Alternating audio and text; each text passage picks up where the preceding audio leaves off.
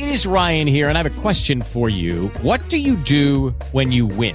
Like, are you a fist pumper, a woohooer, a hand clapper, a high fiver? I kind of like the high five, but if you want to hone in on those winning moves, check out Chumba Casino. At ChumbaCasino.com, choose from hundreds of social casino-style games for your chance to redeem serious cash prizes. There are new game releases weekly, plus free daily bonuses. So don't wait. Start having the most fun ever at ChumbaCasino.com. No purchase necessary. VGW. Void where prohibited by law. See terms and conditions. 18+. Blog Talk Radio.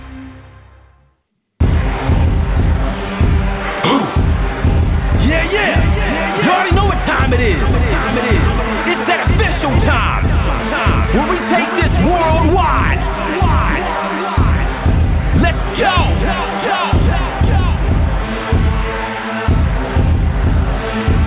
Listen.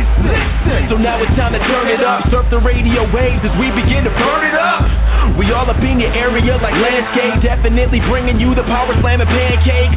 It's a mandate that you tune in. It's time to move out so we can move in and recognize that this is no illusion. I'm here to clear the air so that there is no confusion. It all started off in the book of Genesis when Jacob was wrestling with who he thought was his nemesis. And when the man saw he couldn't overpower him, he touched his hip but he really could have devoured him. And from that point then we hear a name change, rearrange the game, so now we gotta change lanes. So I'm here to let you know it's time to listen to the Pancake and Powerslam show. Let's go! Turn it up, it's the Pancake and Powerslam. Turn it up, it's the Pancake and Powerslam.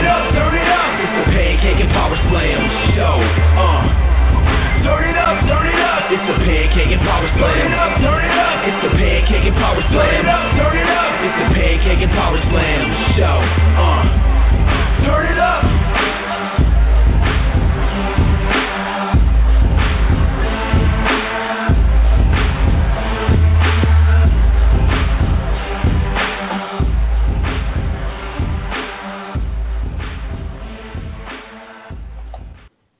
You are now listening to the Pancakes and Powerslam show by Crave Wrestling on Blog Talk Radio. Be sure to follow Crave Wrestling on Twitter at Crave Wrestling and join the Facebook fan page Crave Wrestling. Episode 224, ladies and gentlemen. This is the Pancakes and Powerslam show, and I am Chris Featherstone. And as always, we are live at 11 Culligan, funky like a monkey if you will. You know who that is. Ladies and gentlemen, this is the 224th episode. And as every week, we will have action-packed, informational, scholarly, instructional, advisory commentary on this show. And we're going to have some fun, as always. And ladies and gentlemen, we have an action-packed show, and I am very, very honored to introduce, ladies and gentlemen, former tag team champion, former million dollar champion, and this guy is so popular that he is the CEO of his own posse. Without further ado, I'd like to introduce to you Ted DiBiase Jr. How are you tonight, sir? Man, I'm doing good, guys. How are you guys tonight? Appreciate you having me. Doing great. It's great to have you as well. So how are you feeling today? Well, first of all, I'd like to say I apologize for last week because today I'm actually awake. As last week I fell asleep putting my son down. I don't travel as much these days, and so I'm kind of moved into dad mode, and I'm up all day, and I go to bed early now, and I'm not such the night owl I used to be when I was traveling the roads and trying to, keep Cody Rhodes and Sheamus in line, and so now it's my 4-year-old Tate who he's got all my attention and wears me out pretty good, pretty regularly every day, but it's the good stuff, So sorry about that, guys. And, no worries. Thanks for giving me the opportunity to jump back on this week. Oh, yeah, absolutely. Without a doubt. I understand because my oldest will be 4 in a little less than 2 months.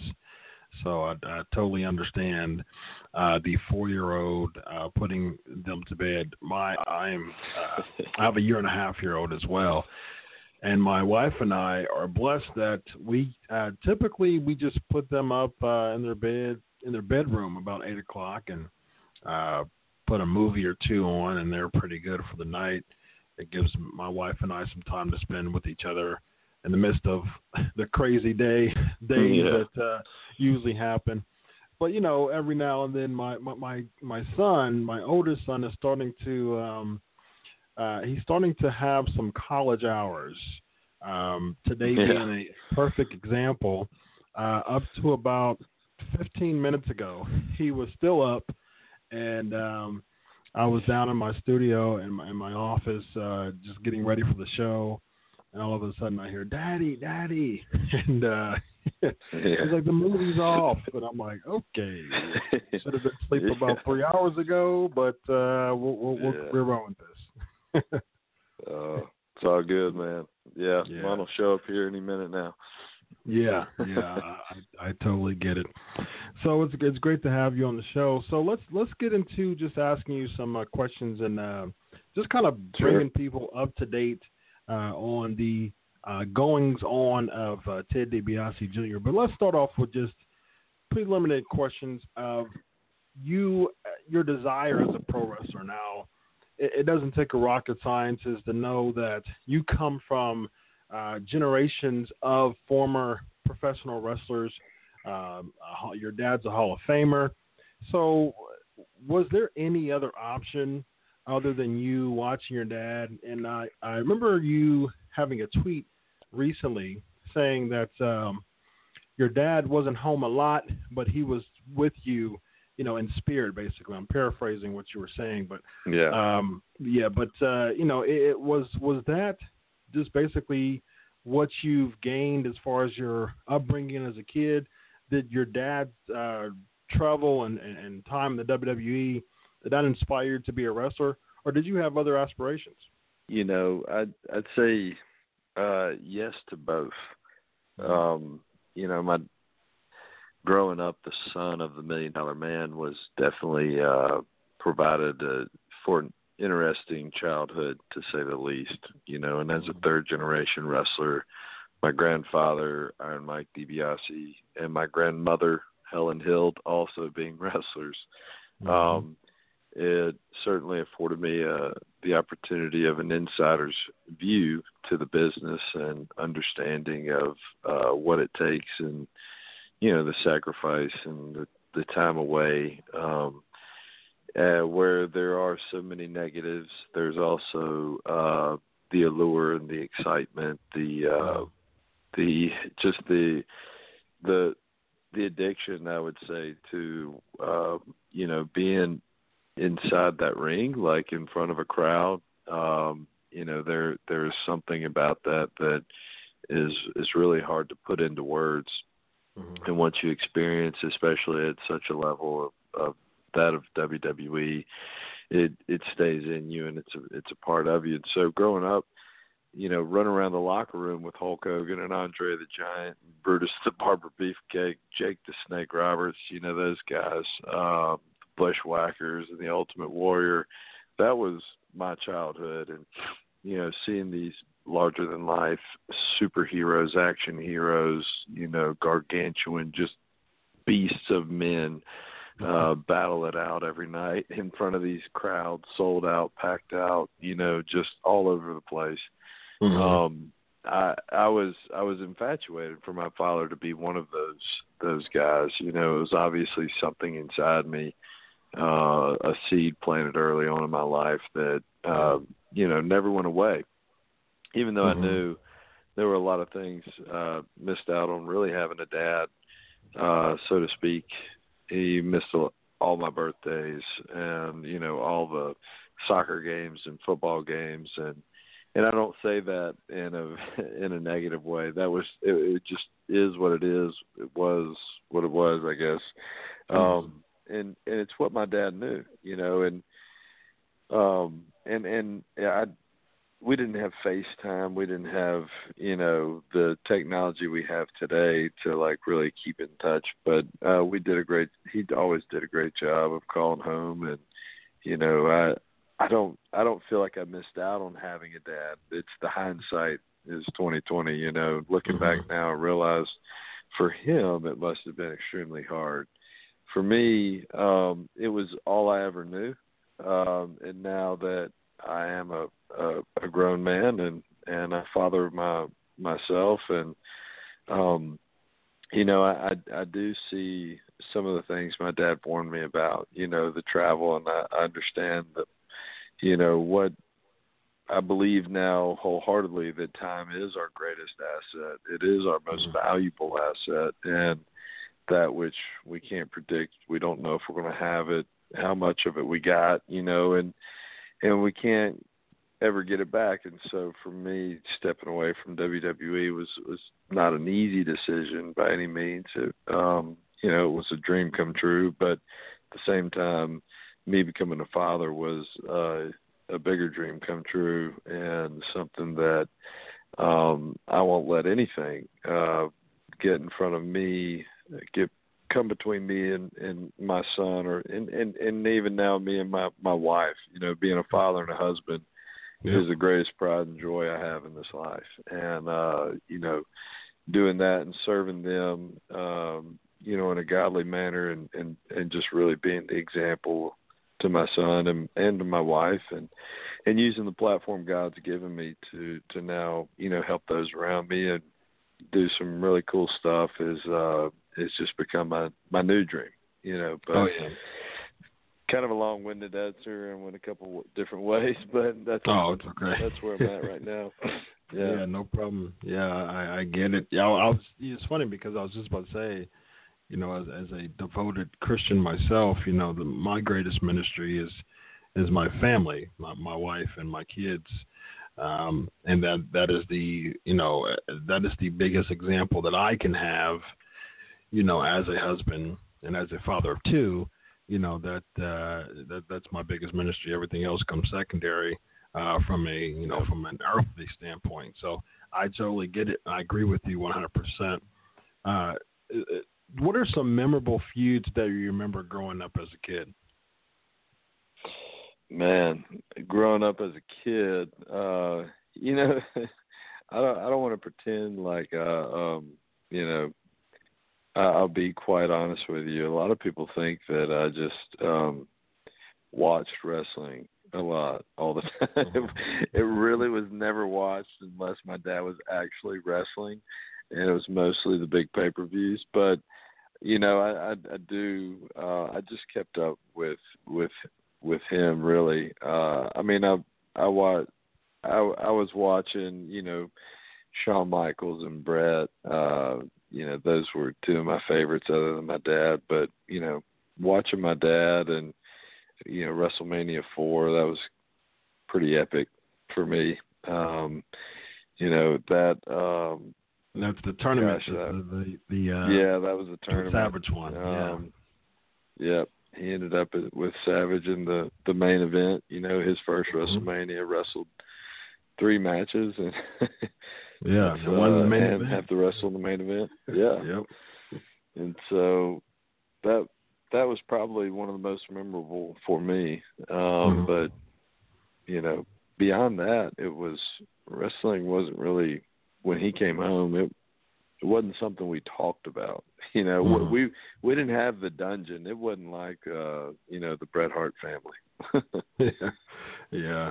More of a clocking out and going on in his life as far as the thing. Yeah, I understand that. I've interviewed many people on the show, and they've there's a number of people I've interviewed on the show and talked to from a wrestling standpoint that. They get immersed in the business, and a lot of wrestlers get that way. They get immersed, and it's hard for them to keep families because they live and breathe and die wrestling.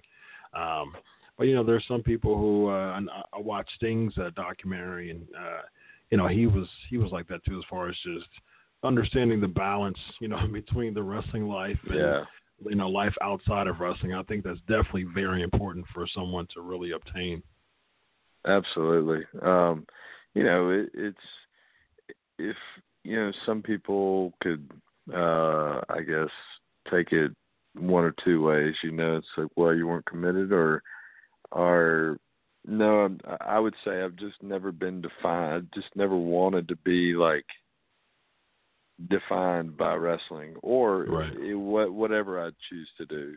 My work doesn't define who I am. My character and my integrity defines who I am. Being defined as a saved by grace and a child of God, that's the only definition that I would like to leave, So me finding, like, whatever it is I'm doing, we're all given certain skill sets, certain talents and abilities, resources and relationships, and what we do with those are, those are decisions we make, but how we use those and how others are affected by how we use those talents and gifts, resources and relationships is really a good indicator of the legacy that we'll leave.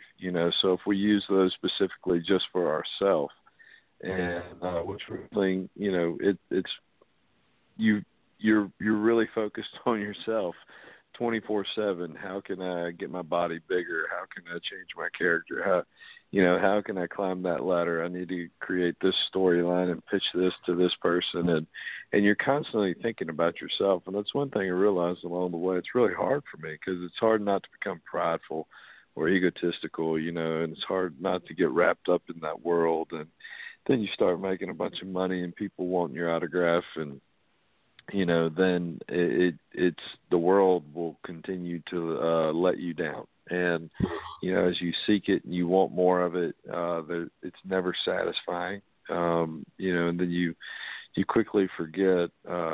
You just get wrapped up in this facade of reality that is not reality. And it's not real life. And the things that really do matter, just become pushed to the side or secondary and not priorities anymore. Relationship with God being one that happened to me, and then family, because you're so focused on yourself. So, I started thinking about that. And it's like, how can I stop building my kingdom and focus on, number one, for me personally, it's Lord, how can I build your kingdom with what you've given me? And so, that's become my focus post wrestling. And that's why I turned down, a contract renewal, and left financial security and stepped out on faith. It was because I won't jeopardize that, and it's not, and I'm not like bashing wrestling. That can be anything. It had just become something that I personally couldn't find that balance, like you said, and it was starting to kind of own me and take all of my attention and time and destroy me, not just physically or, mentally, but even more so spiritually. And for me, that matters most, because if that goes, my ability to be a father and a leader in my household and community, that diminishes, and that's something I can't and I will not sacrifice, or compromise. Absolutely. When that goes, you become defined by what you do, and what you do, is fleeting. You do something now, do something 5 years from now, you do something 12 years from now. Those are all, everything that you do is going to be the past, eventually. So, that's right. Yeah. I told somebody that the other day, they were, I was speaking to some kids, and I said, look, my dream was to wrestle in WrestleMania. And WrestleMania 26, I walked out in front of 74,000 people in Scottsdale, Arizona, and I don't know how many million watching around the world. And I was out there for about 10 minutes. Our match lasted that long because it got cut like 3 times. And I remember getting back into the locker room, and I was like, wow, is that it? And it was like, what do I do now? What's next? I mean, I just did it. And I had focused and worked so long to get to this point and really had not thought beyond that, because and what I remember most and what I loved most about the story of my life up until that point was the kid who had left college and was the only one in his family to graduate college, and then left it and graduated and left like a day after he graduated, which was half a semester early, didn't stay to walk. And then I went for an entire year, worked 4 jobs while I was chasing a dream, that a lot of people thought would be very easy for me or handed to me on a silver platter. And it wasn't, it was actually a lot harder because expectations were higher. My father's a Hall of Famer, so I was constantly, dealing with the comparisons of, the successes of my dad, who had 23 years in the business and, only the last 5 or 6 with WWF, and in his career. And so anyway, I thinking about that day, like, up until that day that I wrestled in WrestleMania, it was like, man, I found out a lot about myself along the way. John Maxwell says, the dream is free, but the journey is not. And I've come to really value and love the journey, because that's where you find out that's where the real stuff happens. When you can learn to live your life on a mission instead of just live your life for success or, like you said, in results, then you can do that rain, snow, sleet, or shine, and there's never an ending. It's how we do the things that we do defines, what we become and, what story we leave behind for our children to tell. Absolutely. So. Yeah, absolutely. I'm, other than writing for Fox Sports and Sports Illustrated, I'm actually a PhD student right now. And, yeah, lots of work. But yeah, my goal is this, and people, I say it jokingly, but people know I'm serious. I want to live a legacy where, my goal is to be, an answer, to a Jeopardy question. That's what I want to do. I'm serious about that. That's cool. That is a legendary bucket list item. That's like the ultimate bucket list. I want to be a Jeopardy question. I want someone to say, "Who is Chris Featherstone?" And I want to do it while I'm living. That's the goal, to do it while I'm living. And, that's awesome. While and instead of, if I'm dead, I won't know. I won't hear someone say that. So no one can relay the message either. So so yeah, that's my goal. So you mentioned real quick. You mentioned about just the level of pressure that came with being inserted into the WWE. When you came to the main roster, you kind of was placed in a pretty good position, being a heel and kind of goading Cody Rhodes to join you in the dark side, so to speak, and turn on Hardcore Holly, and you became a tag team champion. Your first match in the main roster, so that was a big deal. So how did that go about, and who made that decision, and kind of relive that with us as far as the talks behind that? Yeah, that was it all happened like so quickly, like came out of nowhere. I remember I was doing some they had brought me up and I was doing some house shows, and I was wrestling Hacksaw Jim Duggan, which was awesome and tons of fun. It was so easy, just chant USA, and so I was doing that, and then all of a sudden, May 26, 2008, my dad calls me and says, "Hey, I just got a call. I'm going to be at Raw Monday." I was like, or tomorrow. I was like, okay. He said, "I wonder if you're debuting." And nobody had said anything to me. So I was kind of nervous, and then he got there. He's like, "Yep, you're debuting. I'm going to introduce you, and you got to cut a promo." I was like, "Crap! I got to cut a promo, and I got to follow you." Great. So sold out crowd in Denver. And then I think it was 4 weeks after that we had led up to Night of Champions. Maybe was a pay-per-view, and and man, I honestly didn't know. I didn't know the politics.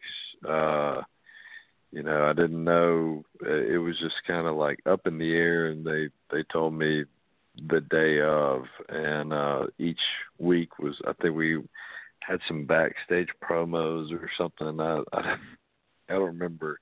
I'm horrible. I don't remember anything. Cody remembers everything. He's got like a vault for a memory, and he just knows wrestling. He's like a walking encyclopedia. But I remember them kind of going through it, and when they first told me that day, I was like, "Oh man, Bob Holly's going to kill me."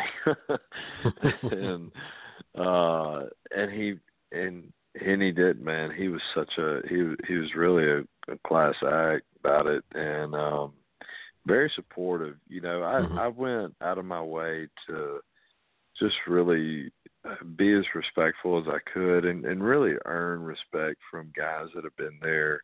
I've always enjoyed being a student of anything, and I hated the fact that people would sometimes assume because of my name, that that I might be entitled, or they may assume that I would, or think that I would act that way. But so I would go above and beyond to make sure that I didn't come off entitled, if that makes sense. And I was super humbled with the opportunity, and just grateful that I can't help that my dad was $1 million man, and DiBiase, was a third generation wrestler, and I know it makes for a good storyline and those things. But then I had to live up to the hype or the pressure of that. And so, I did carry that, but at the same time, my dad, he never put any added pressure, and really diffused a lot of that. And then,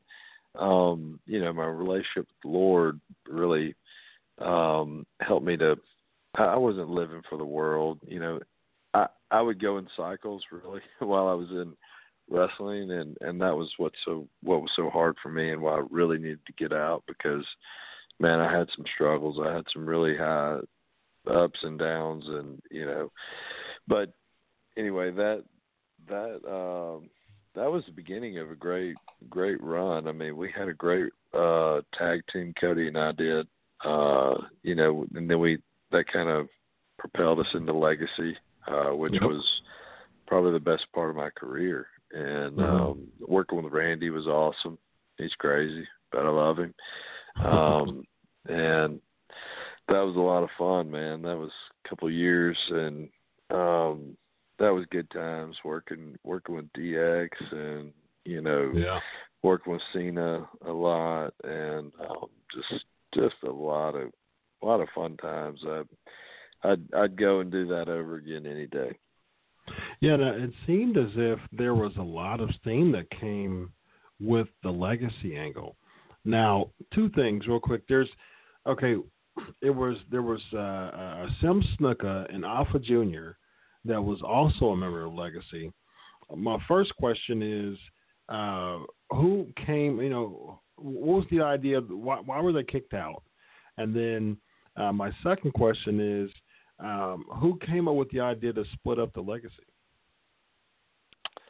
Well, I think once we started it, I came back from filming Marine 2, and that's when I think they did away with Alpha and Snuka.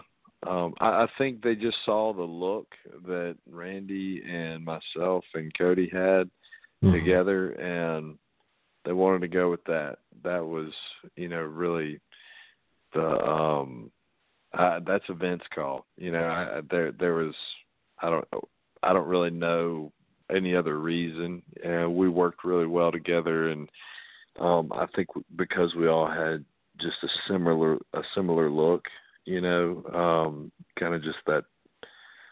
I don't know. I mean, you look at a picture of us, we all three look pretty identical, minus Randy Orton's like gigantic quads, you know. Yeah. He's a little bit taller. So it was just a good look, you know, and we had good chemistry, worked well together. We could do triple threats, and it was easier to book. So, and I guess Randy may have just wanted it that way, you know. So, but then to break it up, you know, that was, they wanted Randy, they wanted to make Randy a babyface, and that was where things could have probably gone different from me if they would have kind of capitalized on. You know, I had a little momentum there. Some people, you know, the crowd was kind of wanting me to turn face a little bit. Yeah. Yep. Me and Randy and I did a match. We had a couple matches, but one where I let him basically just beat me up, you know, and I just shoved him back once, and it exploded, and that was probably one of the coolest matches. And but I remember I didn't fight back at all, you know, and then I just shoved him once, and then let him walk around and do his creepy faces, and he RKO'd me. But after that, I thought for sure we were going to have a match at Mania, just a singles, and they were like, that wouldn't be fair, and I think there was some politics there. And then you know, and it would have been weird just me and him having a match and not Cody. And so they're like, well, we'll make Randy face and break Legacy up. I don't know who made that call. I didn't really agree with it. I wish they'd kept it a little bit longer. Yeah. Even just me and Cody tagging for a little bit longer, because then they had no idea what to do with me. So they were like, here's the belt the next night. And then I think I lost to Christian and there was absolutely no storyline and nothing to, like, there was no moment. I mean, all that build up and the implosion, and me and Cody could have feuded, or, you know, I don't know. There could have been a lot better, but they were just worried about Randy. So it is what it is. Yeah. And then, they did shuffle you around. I mean, you had the $1 million title. You were feuding with the Goldust, and you had Maurice. And then you did have a pretty solid babyface run with the old DiBiase posse. But, it just seemed like it really never got your ground as far as from the creative standpoint, although the crowd was behind you, with the old DiBiase posse thing going on. And, they still didn't manage to use that to leverage, for you, for your benefit. And, you explained, why you departed. Let's talk for the next couple minutes about Cody Rhodes' departure. Now, do you still keep in contact with Cody? I do. Here and there. I mean, I think he still has some things left to do in the wrestling business, and man, he's just a genius. Like, got an incredible creative mind for the business, and he loves it. Like, he has more passion for this industry than anybody I know. He constantly, still to this day, watches old tapes and the good stuff. He knows everyone, and I think he wanted it so bad, and he would go above and beyond. He would pitch more ideas, and I mean, they would be home runs, and he would just keep pitching, and they'd turn him down. He'd keep pitching, and it's just, it's hard to watch, somebody. That's what's hard about this industry, is like, even if you're capable, even if you go above and beyond, it doesn't matter. It's not like something like a sales position where, you know, you're working commission and the more you sell, the more money you make, you know. In this industry, it's not like that because you can put in the most time, you can put in the most pitches, you can be the biggest guy, you can have the best mic skills, but if it doesn't all add up on the right day at the right time in front of the right person, it will not happen, you know. So the stars have to literally align perfectly, and you got to make sure you don't piss off the wrong person on the wrong day, or it could ruin your career forever. You know, It's crazy how just there's just nuts how some things have happened to people that, you know, got them on this track that they couldn't get off, that they didn't deserve to be on, you know. And I don't know. Cody's gonna be fine.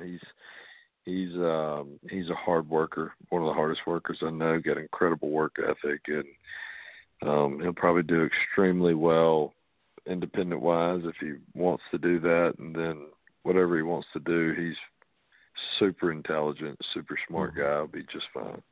Yeah, that's awesome. Well, it's great to have you, Teddy. I really appreciate it. I was just soaking it all in, all the insight that you have. Let people know about your current endeavors. Yeah, man. Well, we've got a great camp coming up, HOD.world. If you want to see some of the stuff, my main stuff we're doing, I work with my dad a lot on it's Heart of David Ministries, but we've got a camp next is July 21st to the 24th. It's for boys ages 13 through 19. We're giving away scholarships to come to camp. We'll have NFL guys, MLB, WWE is actually going to have a film crew there doing a Where Are They Now story on me. And so nice. We're doing a nice little surprise wrestling show that night. I may have to put the boots on, just saying. Dust them off. But we bring inner city kids from Jackson, and you know, we've got a lot of kids coming from foster care, and then we got some stud baseball players and football players, soccer, basketball that'll be out there. So that, and you know, there's some other things that you'll probably see soon that, you know, working on right now. Got a startup company called Give Chat, and a couple our documentaries coming out, The Price of Fame. You can check it out. Finally have you know, put a stamp on it, and so that should be in the next month or two. I'm really hoping. And if not, we're going to just shop it around the film festivals at the beginning of next year. So those are the things right now. And, man, I can't thank you enough for having me on. And, again, apologize for last week falling asleep on you, brother. Oh, no problem, man. I get it. You know, and you know, you have an awesome agent. Bobby's a great guy, and you know, he was just making sure that he just kept the integrity. I guess there is a pun intended there of his, you know, of you and him, and you know, I just you know, when you tweeted about it early in the day and tagged me, you know, I knew that, you know, you were ready and excited about it, and just as I were, and so I figured it was that, you know, so you know, you know, we it's funny, you know, we've been discussing for a while now, and you know, there's a running theme of we both being men of faith, and so there's one F word, and it's not a cuss word, and it stands for it's forgive. So no worries here. Thank you, brother. I appreciate it, bud. I appreciate you, Teddy, and you have a great night. Appreciate you. All right, man. You too. Right, God bless. Bye-bye. You too. Bye-bye. Ladies and gentlemen, thank you so much for the Teddy DiBiase Jr. interview. Great stuff. Awesome insight. I really, really appreciate him being on the show, just soaking in all of the inspiration and insight that he had from his journey in the WWE ladies and gentlemen, let's talk some wrestling and some headlines. Without further ado, I'm going to bring on to the show the webmaster extraordinaire of Wrestleview.com, Adam Martin. How are you tonight, sir? I'm good. How are you doing, sir? I am doing fantastic. How's the night going? Oh, it's pretty good. Very warm night tonight, but it's just relaxing a little bit, and it was good to hear from Ted DiBiase. It's kind of crazy to think that he's been gone from that company he's going on 3 years now, almost in August, I think. So good to hear from him. Yeah, it is. It's it's funny, man. I'm really I'm really specific and targeted, and I'm really particular as far as who I want on the show. And it's just I do a lot of research. As I'm writing, as I'm sure you do as well, and it's like, man, who do I want to talk to? Who do I want to know? The goings on and their experience in WWE. That's why one of my themes on the show is to interview ex-WWE stars, because I've had the opportunity to interview WWE stars, and I really don't get too much from it, because there's kind of a gag order that they have to uphold to, but it's more of a tell-all when it comes to people who have had that experience, who doesn't have to be restricted to not say certain things about the industry. So I love those are the people I love interviewing, and I want to see what's going on with Teddy. He really got the short end of the stick, so it was really good to hear from him, and I totally agree with you. I always remember, too, there was this comment, and I can't remember when he said it, but there was a comment that John Cena made where he was asked to make predictions about the WWE, and he said that he was going to main event WrestleMania one day with Ted DiBiase Jr., and I remember reading that going like, wow, I would hate to be Ted DiBiase Jr., because it's almost like they set up really high expectations for him. And it's not that he didn't hit those expectations. It's just that when the bar is set so incredibly high with these second generation, third generation guys, that it's just, it's a tremendous amount of pressure. They did it with Drew Galloway when he was Drew McIntyre. Yeah. Even to a degree with Cody Rhodes. I mean, a lot of these second generation, third generation, it's just like, just let them kind of figure it out. And I feel like maybe they're going to cool down on that a little bit with some of these guys and girls that are coming in, because there's still a pretty fresh crop of some others that are coming in too. But I don't know, there just seems to be really, really high standards, and it's unfortunate that most of the time it doesn't work out, and that's kind of how it goes. Yep, I totally agree with that. I think that's a great point as far as just the pressure that they put on those second and third generation stars. All right, ladies and gentlemen, let's get to the headlines. Ladies and gentlemen, it is time for the headlines. Brock Lesnar versus Randy Orton, official for SummerSlam. Adam, thumbs up or thumbs down? I kind of like it. I mean, it's funny too, because if you think about the path that these guys took, they were both in OVW together, which a lot of people didn't see. And for the most part, there was maybe just photos that circulated if you were a big wrestling magazine fan back in the day when they would actually profile OVW. That's kind of how I got to see OVW stuff, was photos and recaps and profiles of people that were there. But there was that interesting correlation of when Brock became WWE champion in 2002 and left the company in 2004, and there was that moniker that Brock was the youngest champion in the company's history. And as soon as he left to go pursue a career in the NFL, which then eventually led to a career in mixed martial arts, there was that moniker that he kind of kept with him, that he was the youngest champion. And then quickly they kind of, and I don't know if that was the only reason they went with Randy, but it kind of felt like it, especially when you saw what played out with him beating Chris Benoit at SummerSlam a couple years later and becoming the youngest champion, and then that didn't last too long. But I like that they could play off some of that history stuff. I like Brock as a special attraction. I will say this though, and I heard this comment made on the Opie radio show with Opie and Jimmy on Sirius XM. They were talking about Brock's return at the UFC, which I know we were going to talk about in a little bit, but they were saying, and I think it was mainly Opie that was kind of making the comment, it's like, how does Brock go from such a successful return to the UFC to then, jumping back into the WWE again? And that was, he was, and this is where you get into that interesting scenario of like, some people just don't care. Wrestling fans don't care about stuff like that, but people that are outsiders looking in that don't follow wrestling, they got to see a promo for SummerSlam between Lesnar and Orton during the UFC pay-per-view on Saturday. Yep. So maybe they weren't aware of it, and then all of a sudden they are.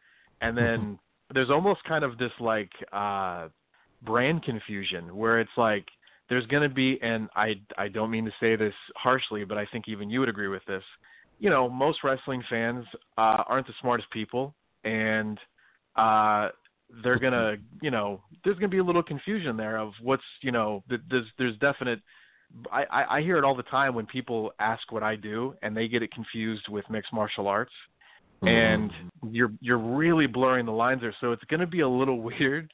And I will watch and of course, cover it for Wrestleview, and I'm looking forward to it, but it is going to be weird to see Lesnar going from such a real fight scenario, a sports competition, athletic scenario to, beating up Randy Orton or Randy Orton even staying with him is just silly almost. So it's going to be a little weird, but I'm going to go with it and see what they do. But it's going to be a little silly to watch, I think.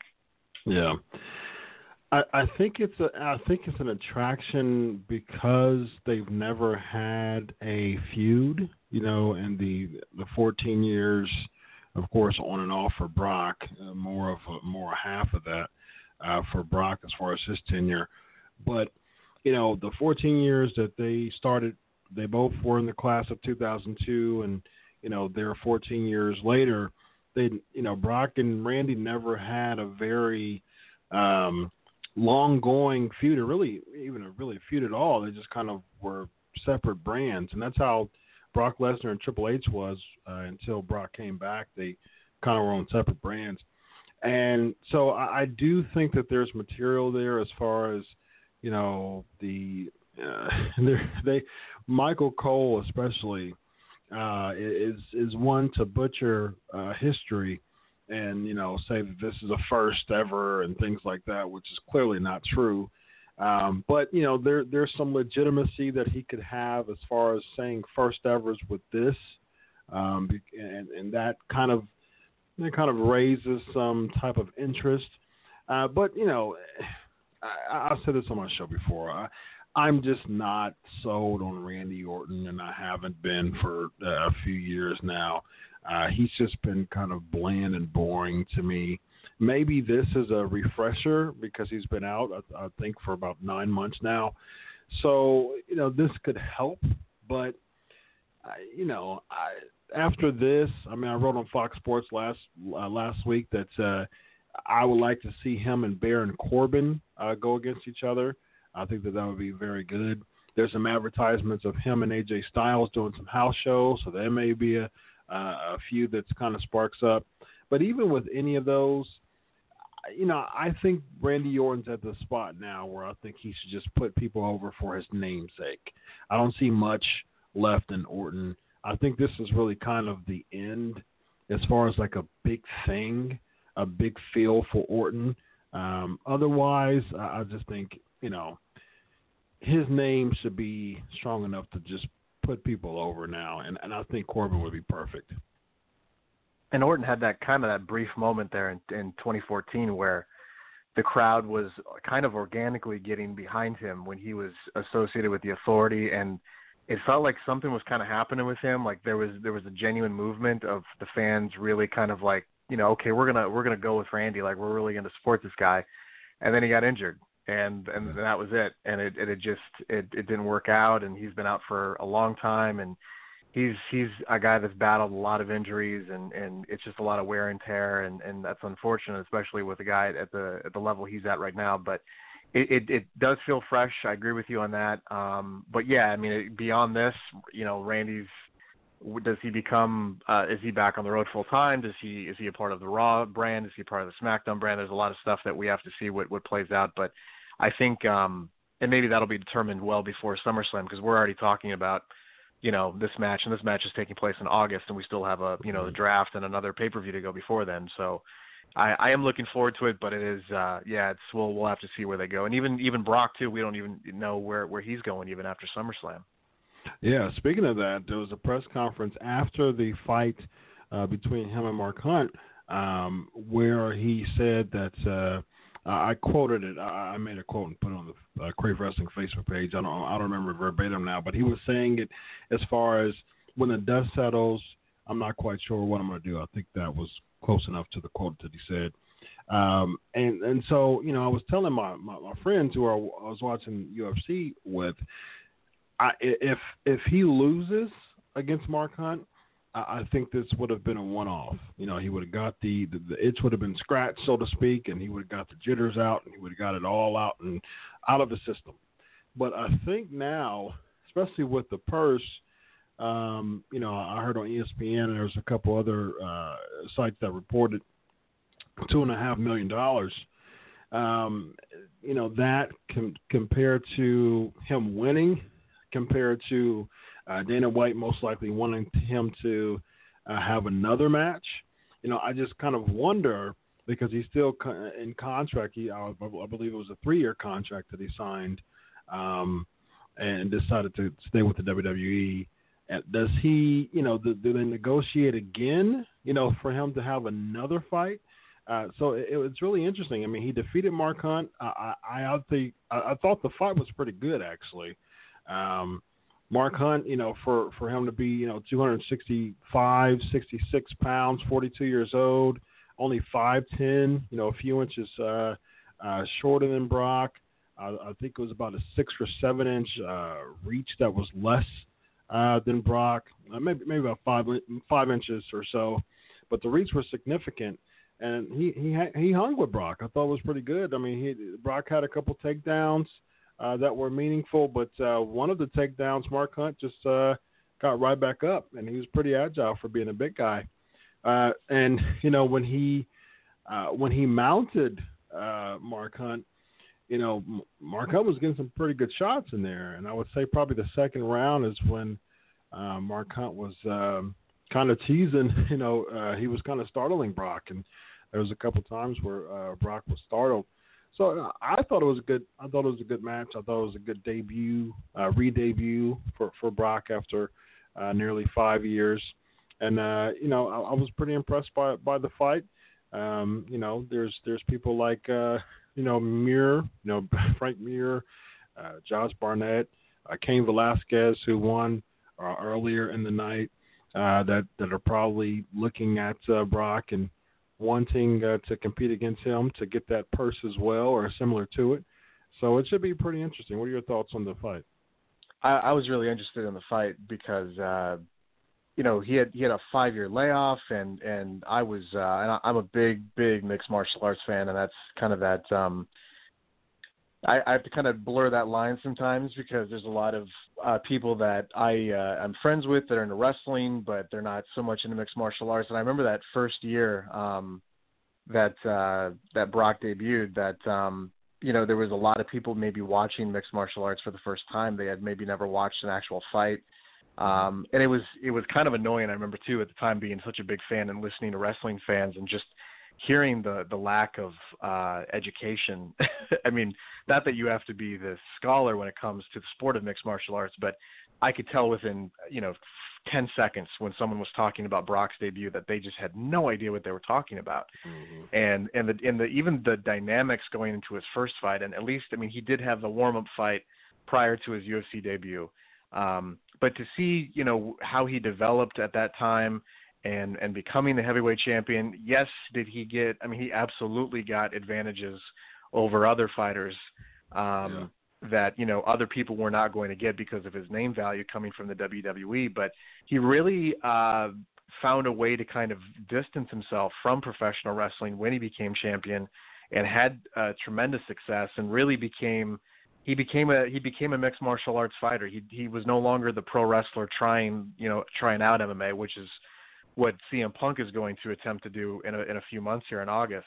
But to see him come back into this sport, I know he put a lot of blame on diverticulitis, which, I understand people have to kind of set a narrative, and it's a good story, and not to take anything away from what he experienced with that disease, but he also was going up against, some pretty tough guys with, Cain Velasquez and Alistair Overeem, and it wasn't, totally the disease. It was just, a difference in experience and in fight style. And that was the real intriguing thing about him coming back was, they didn't give him some random dude. Mark Hunt was the number 8 ranked heavyweight in the UFC going into this fight.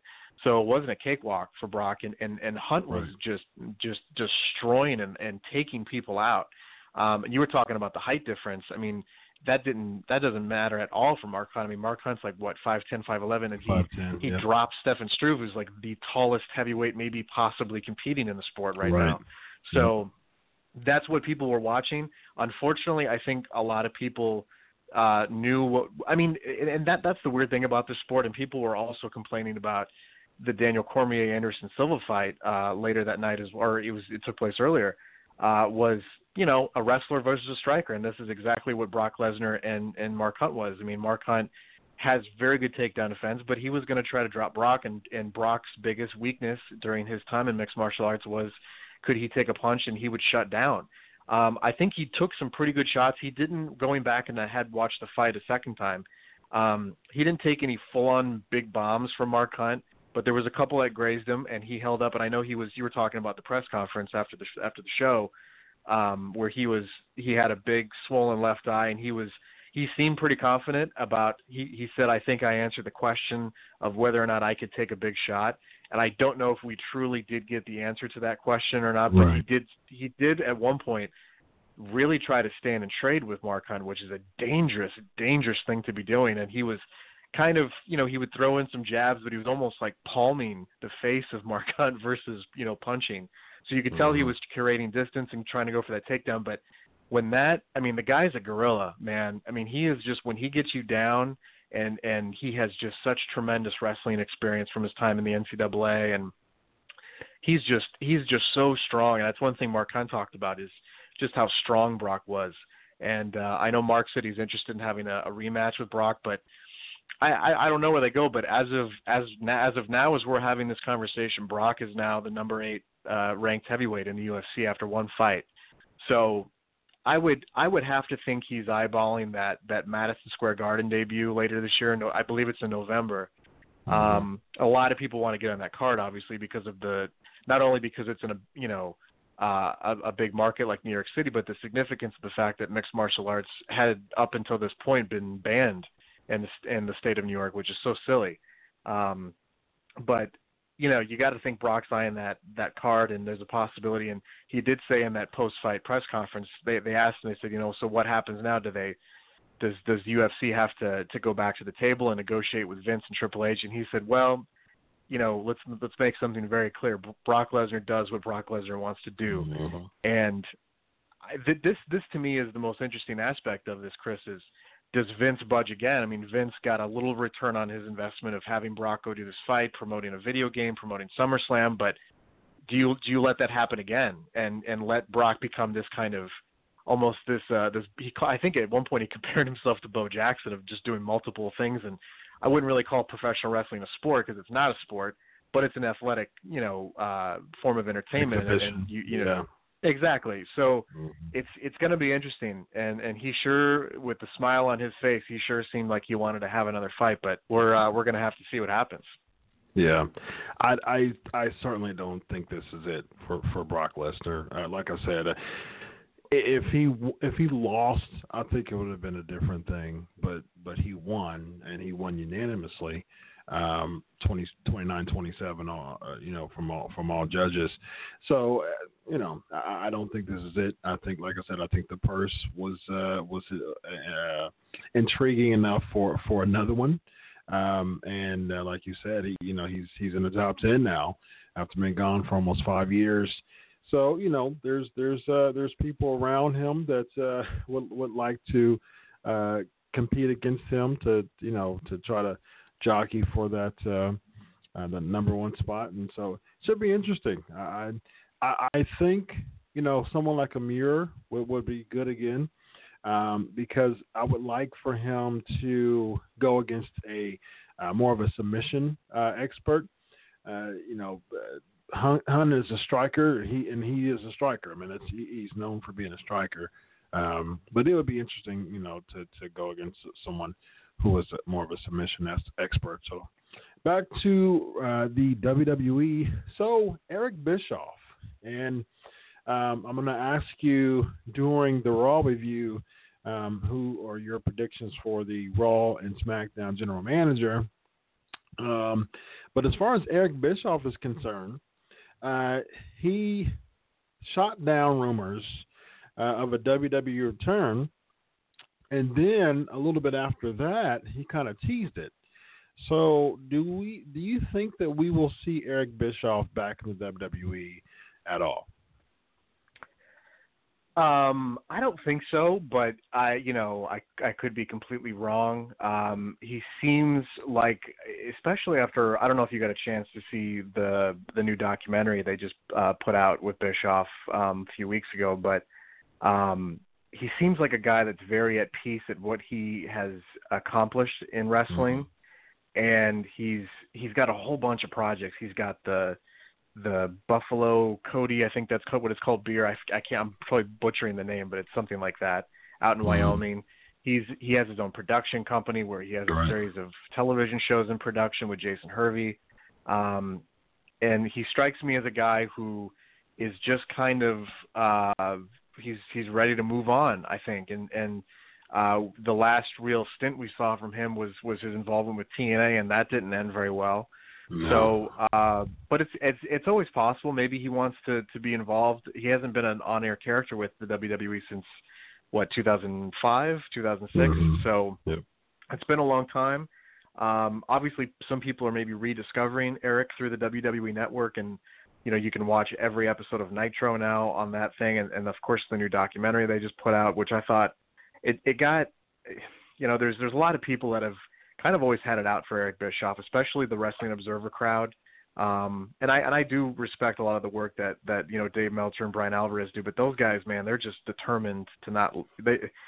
Dave Meltzer was notorious for just questioning the hire of Eric Bischoff back in the day, and they had somebody do a review of that documentary, just absolutely destroying it. There was a lot of interesting aspects to that documentary and stuff that I didn't even really know about, especially from the business side of profit margins and where the money went with revenue with WCW in relation to Ted Turner before the AOL Time Warner buyout. So, but getting back to what the question, I don't think so. But anything is possible. But he seems like a guy that's ready to wrap it up, and he seems more intrigued with politics. If you follow him on Twitter, he's talking all day about politics, and obviously he leans a certain way.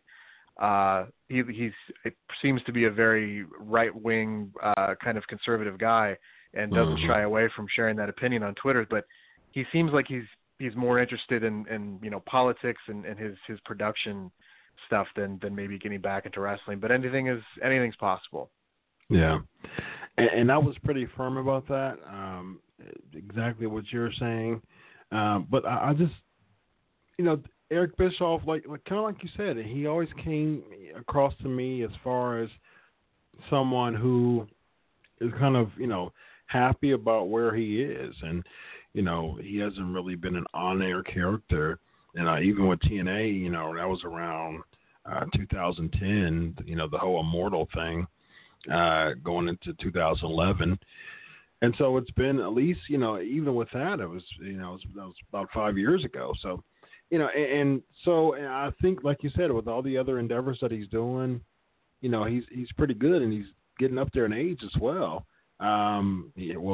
Basically is up there in age. And so, but the interesting thing is, I still wonder why he would even take the time to kind of recant what he said before, as far as, the tweet that he said is, there's not a chance, and then kind of recanting it and saying anything's possible. I just wonder if it was just kind of trolling, or if it was just something like, you never know. He's not totally just kind of exonerating himself from even considering being a part of it. So quite interesting to me. Jeff Hardy and Rey Mysterio not approached for a return, and I broke the news as far as JTG, because I keep in contact with JTG. I also texted Carlito, and it's funny because I texted Carlito many times, and we've texted back and forth, and he responds to he responded to all of my texts before, but I texted him about a return, and I haven't heard back from him. So it's quite interesting that I didn't hear back from him this time, as opposed to all the other ones. But JTG, we talk or we contact each other frequently, relatively frequently, and he just kind of was straight up as far as like, no one's contacting me. And so there's reports of Rey Mysterio and Jeff Hardy also not being contacted. So where are these rumors coming from? A lot of the time it's people just flat out making stuff up. And the one thing I've noticed, I've been covering wrestling on the internet roughly since about 1998, 1999. And with the advent of Twitter and Facebook, stuff takes off a lot faster than it used to. Before, a story would kind of travel on, websites and message boards, but that was about it though. Like you had to be really dialed in. And now a report, somebody could possibly hint at something or say something. It now becomes a trending topic on Facebook, or it becomes a trending topic on Twitter, and it just kind of travels and travels. And now you have a conglomerate of about 20 to 25 wrestling sites with the same 3 or 4 people running it strictly to serve a purpose of having the highest SEO ranking on Google when you type in a keyword. So I think because of this, and this with the stuff that you write for Sports Illustrated, that stuff just travels really fast now. So many people have a podcast now, so it travels through that. But that's kind of where this stuff starts, is someone might say something and then it travels, and then 20, 25 sites pick it up, and then you just have this endless loop of these strange wrestling domain websites with just like terrible names and that's, but at the same time though, if you're a wrestling fan and if you're reading stuff like that, you got to consider the source too. I mean, you can't take these things to the bank. And if there's a lot of these goofy sites reporting it, but some of the bigger sites with more legitimate, I know the word legitimate and Internet Wrestling Reporter probably don't go together, but you got to consider the source on a lot of these stories, and a lot of them get quickly shot down. So I think people just get really excited, and they think, oh, this could happen, but anybody that was paying attention knows that, well, first of all, Rey Mysterio's knees are completely shot.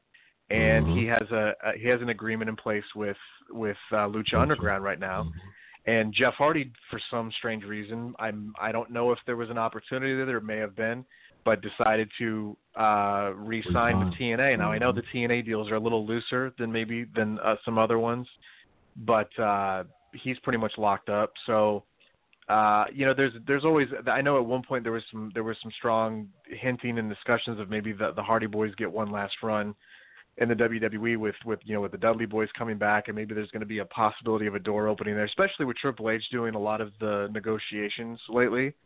But doesn't look like that's going to be the case. But it could be too. Also, Chris, people just aren't aware of the fact that Jeff's under a TNA deal and that Ray's under a Lucha Underground deal. So I'm not saying that people need to know this stuff and they it's their fault, but consider the source when you see these stories getting printed out there. Yeah, I agree with you.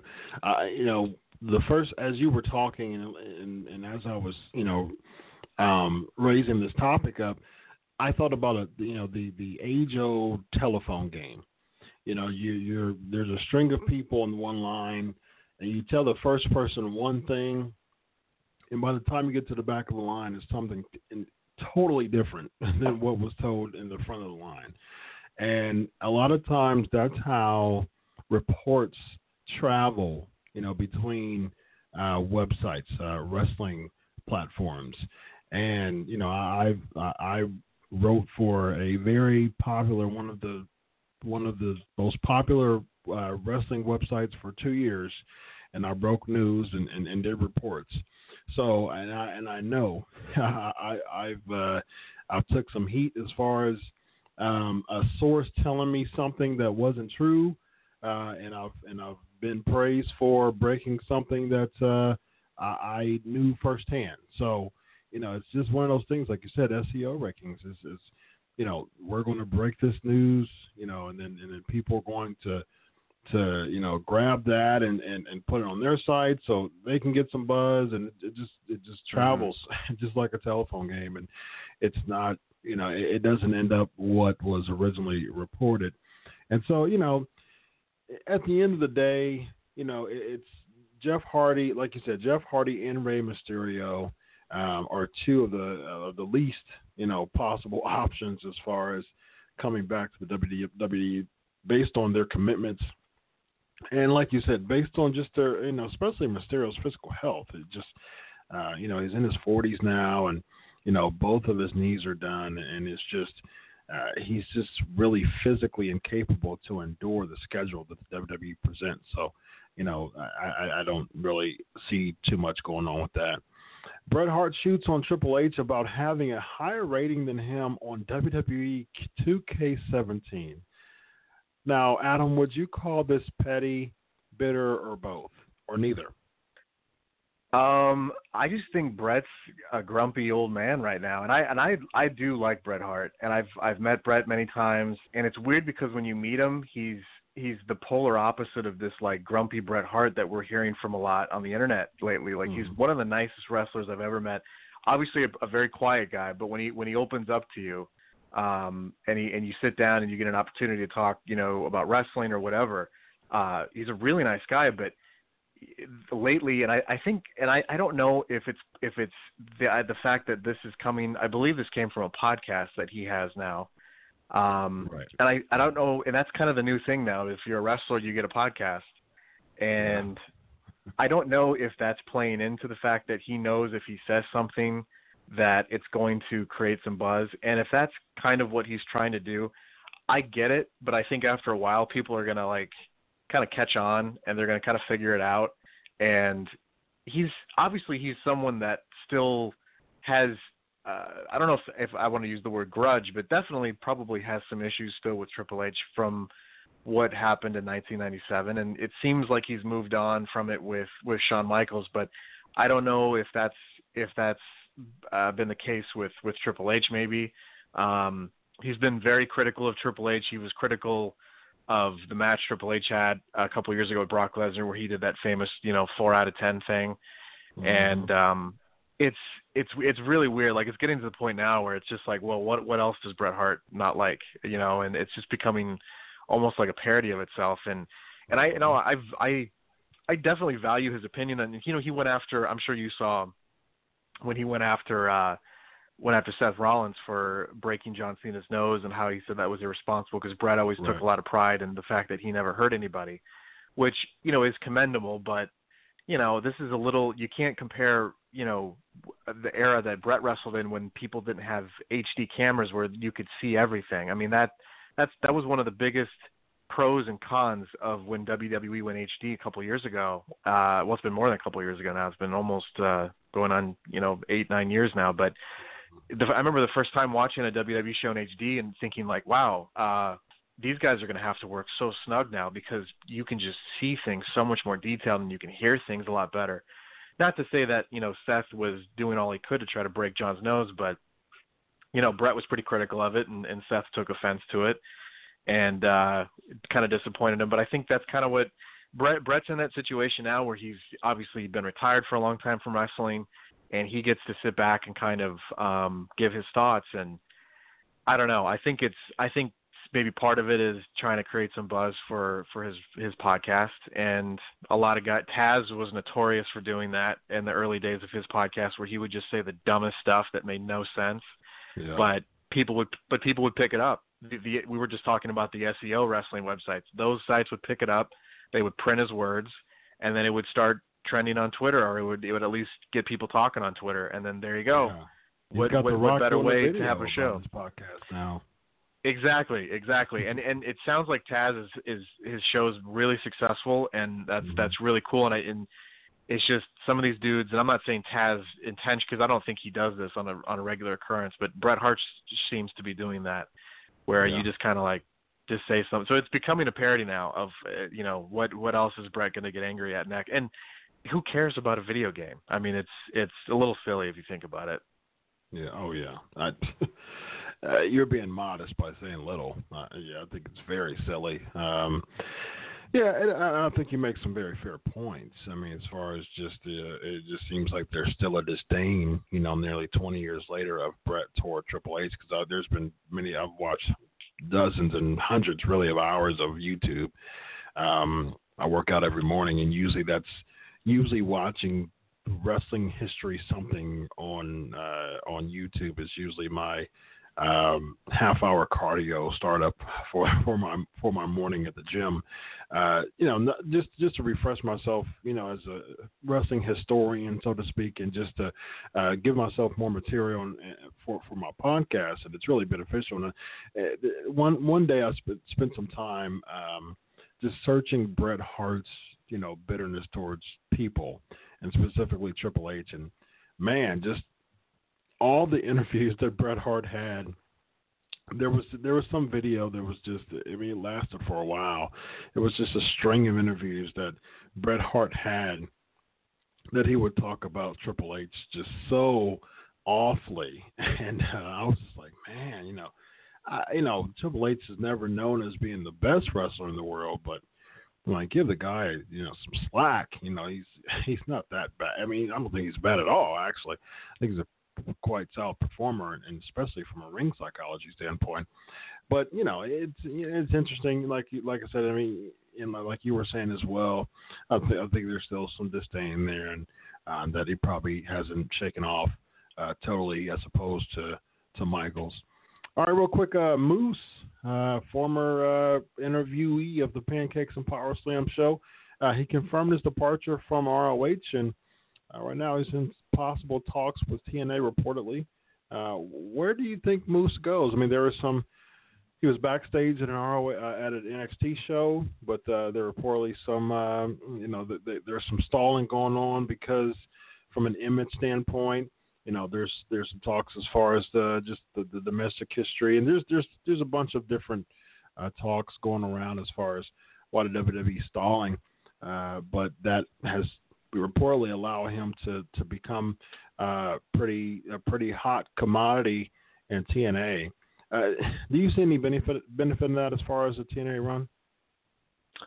Well, I can answer your question about where he's going. He showed up on Impact tonight. They did do a live tape edition of Impact, so it aired on a little bit of a delay on Pop TV. But he did show up in the main event between Lashley and Eddie Edwards. So he's definitely with TNA now. There you go. And he at one point, I know there was an interest in him from the WWE, but apparently they backed off when they discovered a domestic issue that he had back in 2009 when he was in the NFL. He actually was suspended from the NFL as a result of that.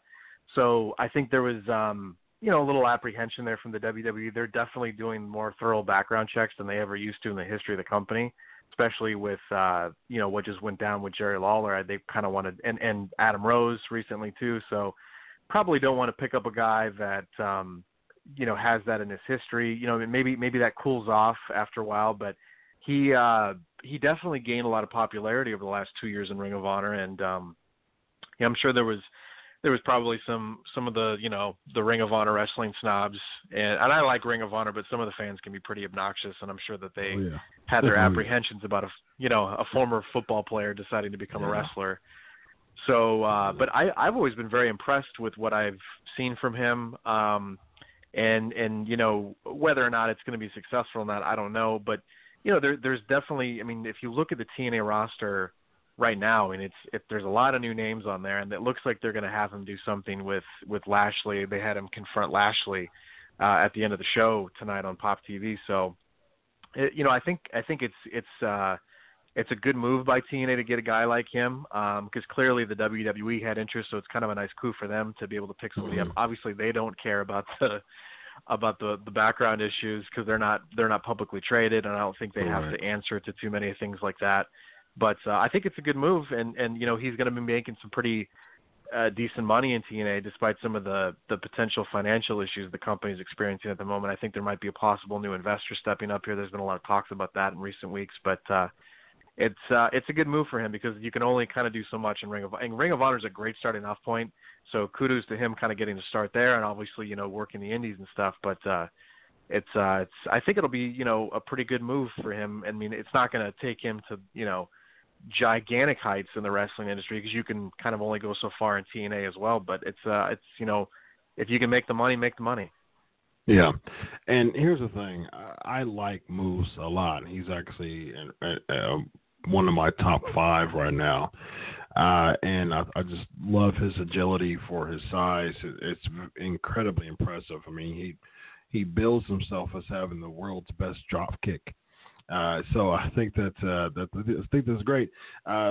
Impact Wrestling's on my DVR. There's sometimes I catch it before the show, there's sometimes I don't. But now I have a reason to go and watch on my DVR, maybe even after the show. So let's spend a couple minutes before we get to the flavor of the week. A couple minutes. Let's just kind of merge the last headline with the Raw review. And let's talk about the Matt Hardy versus Jeff Hardy final deletion match in comparison to the New Day versus Wyatt match at the Compound. Now, of course, it just seems like I don't think it was coincidence that the same thing was within both matches. Now, who do you think ripped off of who? Do you think someone ripped it off? Period. And which one do you think was a better presentation? Well, I mean, it's pretty well known that the Matt Hardy Jeff Hardy thing made the rounds among people in WWE. Like when the first segment started airing, the really strange ones that people were making fun of. I know for a fact people were watching it in the WWE and laughing and kind of trying to figure out like what is this? Like what are they trying to do? So I'm sure there's people that were keeping an eye on what was going on between Matt and Jeff Hardy. The Matt and Jeff Hardy thing though was very over the top, and I didn't find the Wyatt family New Day thing to be that over the top. I mean, I agree. It was. I mean, it was yes, like from a visual standpoint, it was dark with the lights kind of illuminating. So of course it had the same kind of vibe as the final deletion match. But like in the Matt Hardy Jeff Hardy thing, I mean they're launching fireworks at each other, and there's drones and lawnmowers and dilapidated boats and Senor Benjamin, and like it's just so over the top. And I watched it and I was laughing and I was smiling and I appreciated what those guys were trying to do. They were trying to create something that was completely different, incredibly strange, but entertaining all at the same time. And the Wyatt family New Day stuff, it had the same like visual look, but it wasn't anything like that. I think the thing is, and I think maybe you'll agree with this too, and I've experienced it since TNA has started, is that there's always been this undying need with TNA fans to accuse the WWE of ripping them off or borrowing something. Or I remember many years ago when TNA started Impact shows with like a recap with a narration. And then it started happening like that on Raw, and there was just this like, and maybe they did, maybe they didn't, but I try not to get caught up in that stuff because I find people that fixate on that stuff are really strange to begin with, and they're almost taking wrestling a little too seriously, and they kind of need to take a breath, and they maybe they need a hug or they need to go outside and exercise or something because who cares? At the end of the day, it's really at the end of the day, it's what was entertaining. And I'm still not really truly blown away by the New Day, Wyatt family stuff. I think there could be something there. It looks like they might be breaking up the New Day heading into the draft. So we'll see maybe where that goes. But I thought that, having watched what went down on Raw and having watched the final deletion thing, I thought it was visually a little, yeah. I mean, like the illumination and stuff, but it wasn't. To me, they felt like very different things. Yeah. I don't know what I feel. We only got a couple minutes. I don't know how I feel about the final Deletion match yet. I keep saying on my show that I appreciate the theatrics that has came with this Brother Nero and broken Matt angle. I appreciate it, but I don't know. I still don't know. I still haven't grabbed the grade yet as far as the final Deletion. I do like the Compound match, just because I think it was more of a cliffhanger, and the final Deletion was more of a culmination of an already overbooked Matt Hardy versus Jeff Hardy feud. So, all right, real quick, let's get to the flavor of the week. We only have about a good minute left, so we'll condense this immensely. It is now time for the flavor of the week. All right, so real quick, Adam, this is what we'll do. Your favorite match between 88 and 93, the one that sticks out the most. Probably 92, which I'm going to be the sucker with the Wembley Stadium Bret Hart British Bulldog match. But I just remember watching that as a kid and just the emotion and the crowd shots of the wife, and it was just that huge crowd was awesome. So, and it was cool to see an Intercontinental title match main event. Yeah, I agree with you. That one was awesome, and just for the historic value. Speaking of Intercontinental title, I think 90 with Texas Tornado and Mr. Perfect for the Intercontinental Championship was amazing too. Because I was always a Kerry Von Erich fan as a kid, watching World Class, and just seeing him have that opportunity in the WWE was absolutely incredible to me. So, all right, Adam, let us know where we can find you if we've been hiding under a rock. Wrestleview.com would be the main place to find it. We actually have a new website design. That's why I wasn't here last week. I apologize for having to reschedule on you, but we launched a new website design, so we're happy about that. You can follow us on Twitter at Wrestleview, and you can find me on Twitter at Adam Wrestleview as well. Absolutely, and the site looks great. I was just looking at it today, so thank you, Adam. Thank you. I appreciate that. Oh, man, yeah, absolutely. It looks great. Thank you, Adam. It's been a pleasure, and I'm sure we'll hear from you back on the show soon. Absolutely. Thanks for having me on, Chris. I appreciate it. All right, thank you. All right, ladies and gentlemen, fantastic show from Ted DiBiase Jr. and also Adam Martin from WrestleView.com. And ladies and gentlemen, that is 224 episodes wrapping up. Fantastic night as always. Follow us at Crave Wrestling on Twitter. Like the Crave Wrestling Facebook page on Crave Wrestling. And stay tuned to the Crave Wrestling Facebook, the Raw reviews that's been having some great interaction. So until next week, thank you so much for listening to the show. God bless you. Enjoy your week of wrestling. And Chris Featherstone, Crave Wrestling, signing off. Goodbye.